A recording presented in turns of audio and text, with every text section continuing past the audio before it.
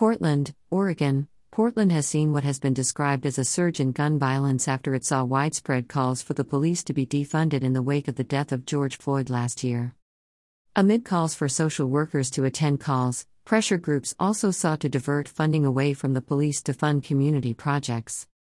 There are reports that dozens of police officers resigned from the department, leaving a severe dent in the department's ability to respond to and deter serious criminal behavior. As has been reported by KATU2 ABC, Portland Mayor Ted Wheeler reiterated this week that addressing gun violence is now a priority for city leaders. This announcement comes as some community members voiced serious concerns that 2021 will be worse than 2020 without immediate action. The mayor outlined a comprehensive plan to address gun violence through law enforcement and its Office of Violence Prevention.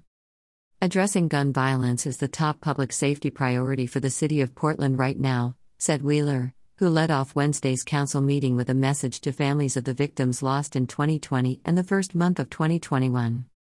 On Wednesday morning alone, 3 people were shot during a spate of violent incidents. In January 2021, the city endured 100 shootings, nearly double the figure of 51 shootings that happened in January 2020. According to the Washington Examiner, Mayor Wheeler has requested $2 million in emergency funding for the police department, pointing directly to the surge in gun violence. At this point last year, Portland had seen just 1 homicide. This year, that number is 20, with 208 shootings in the city so far, as of March.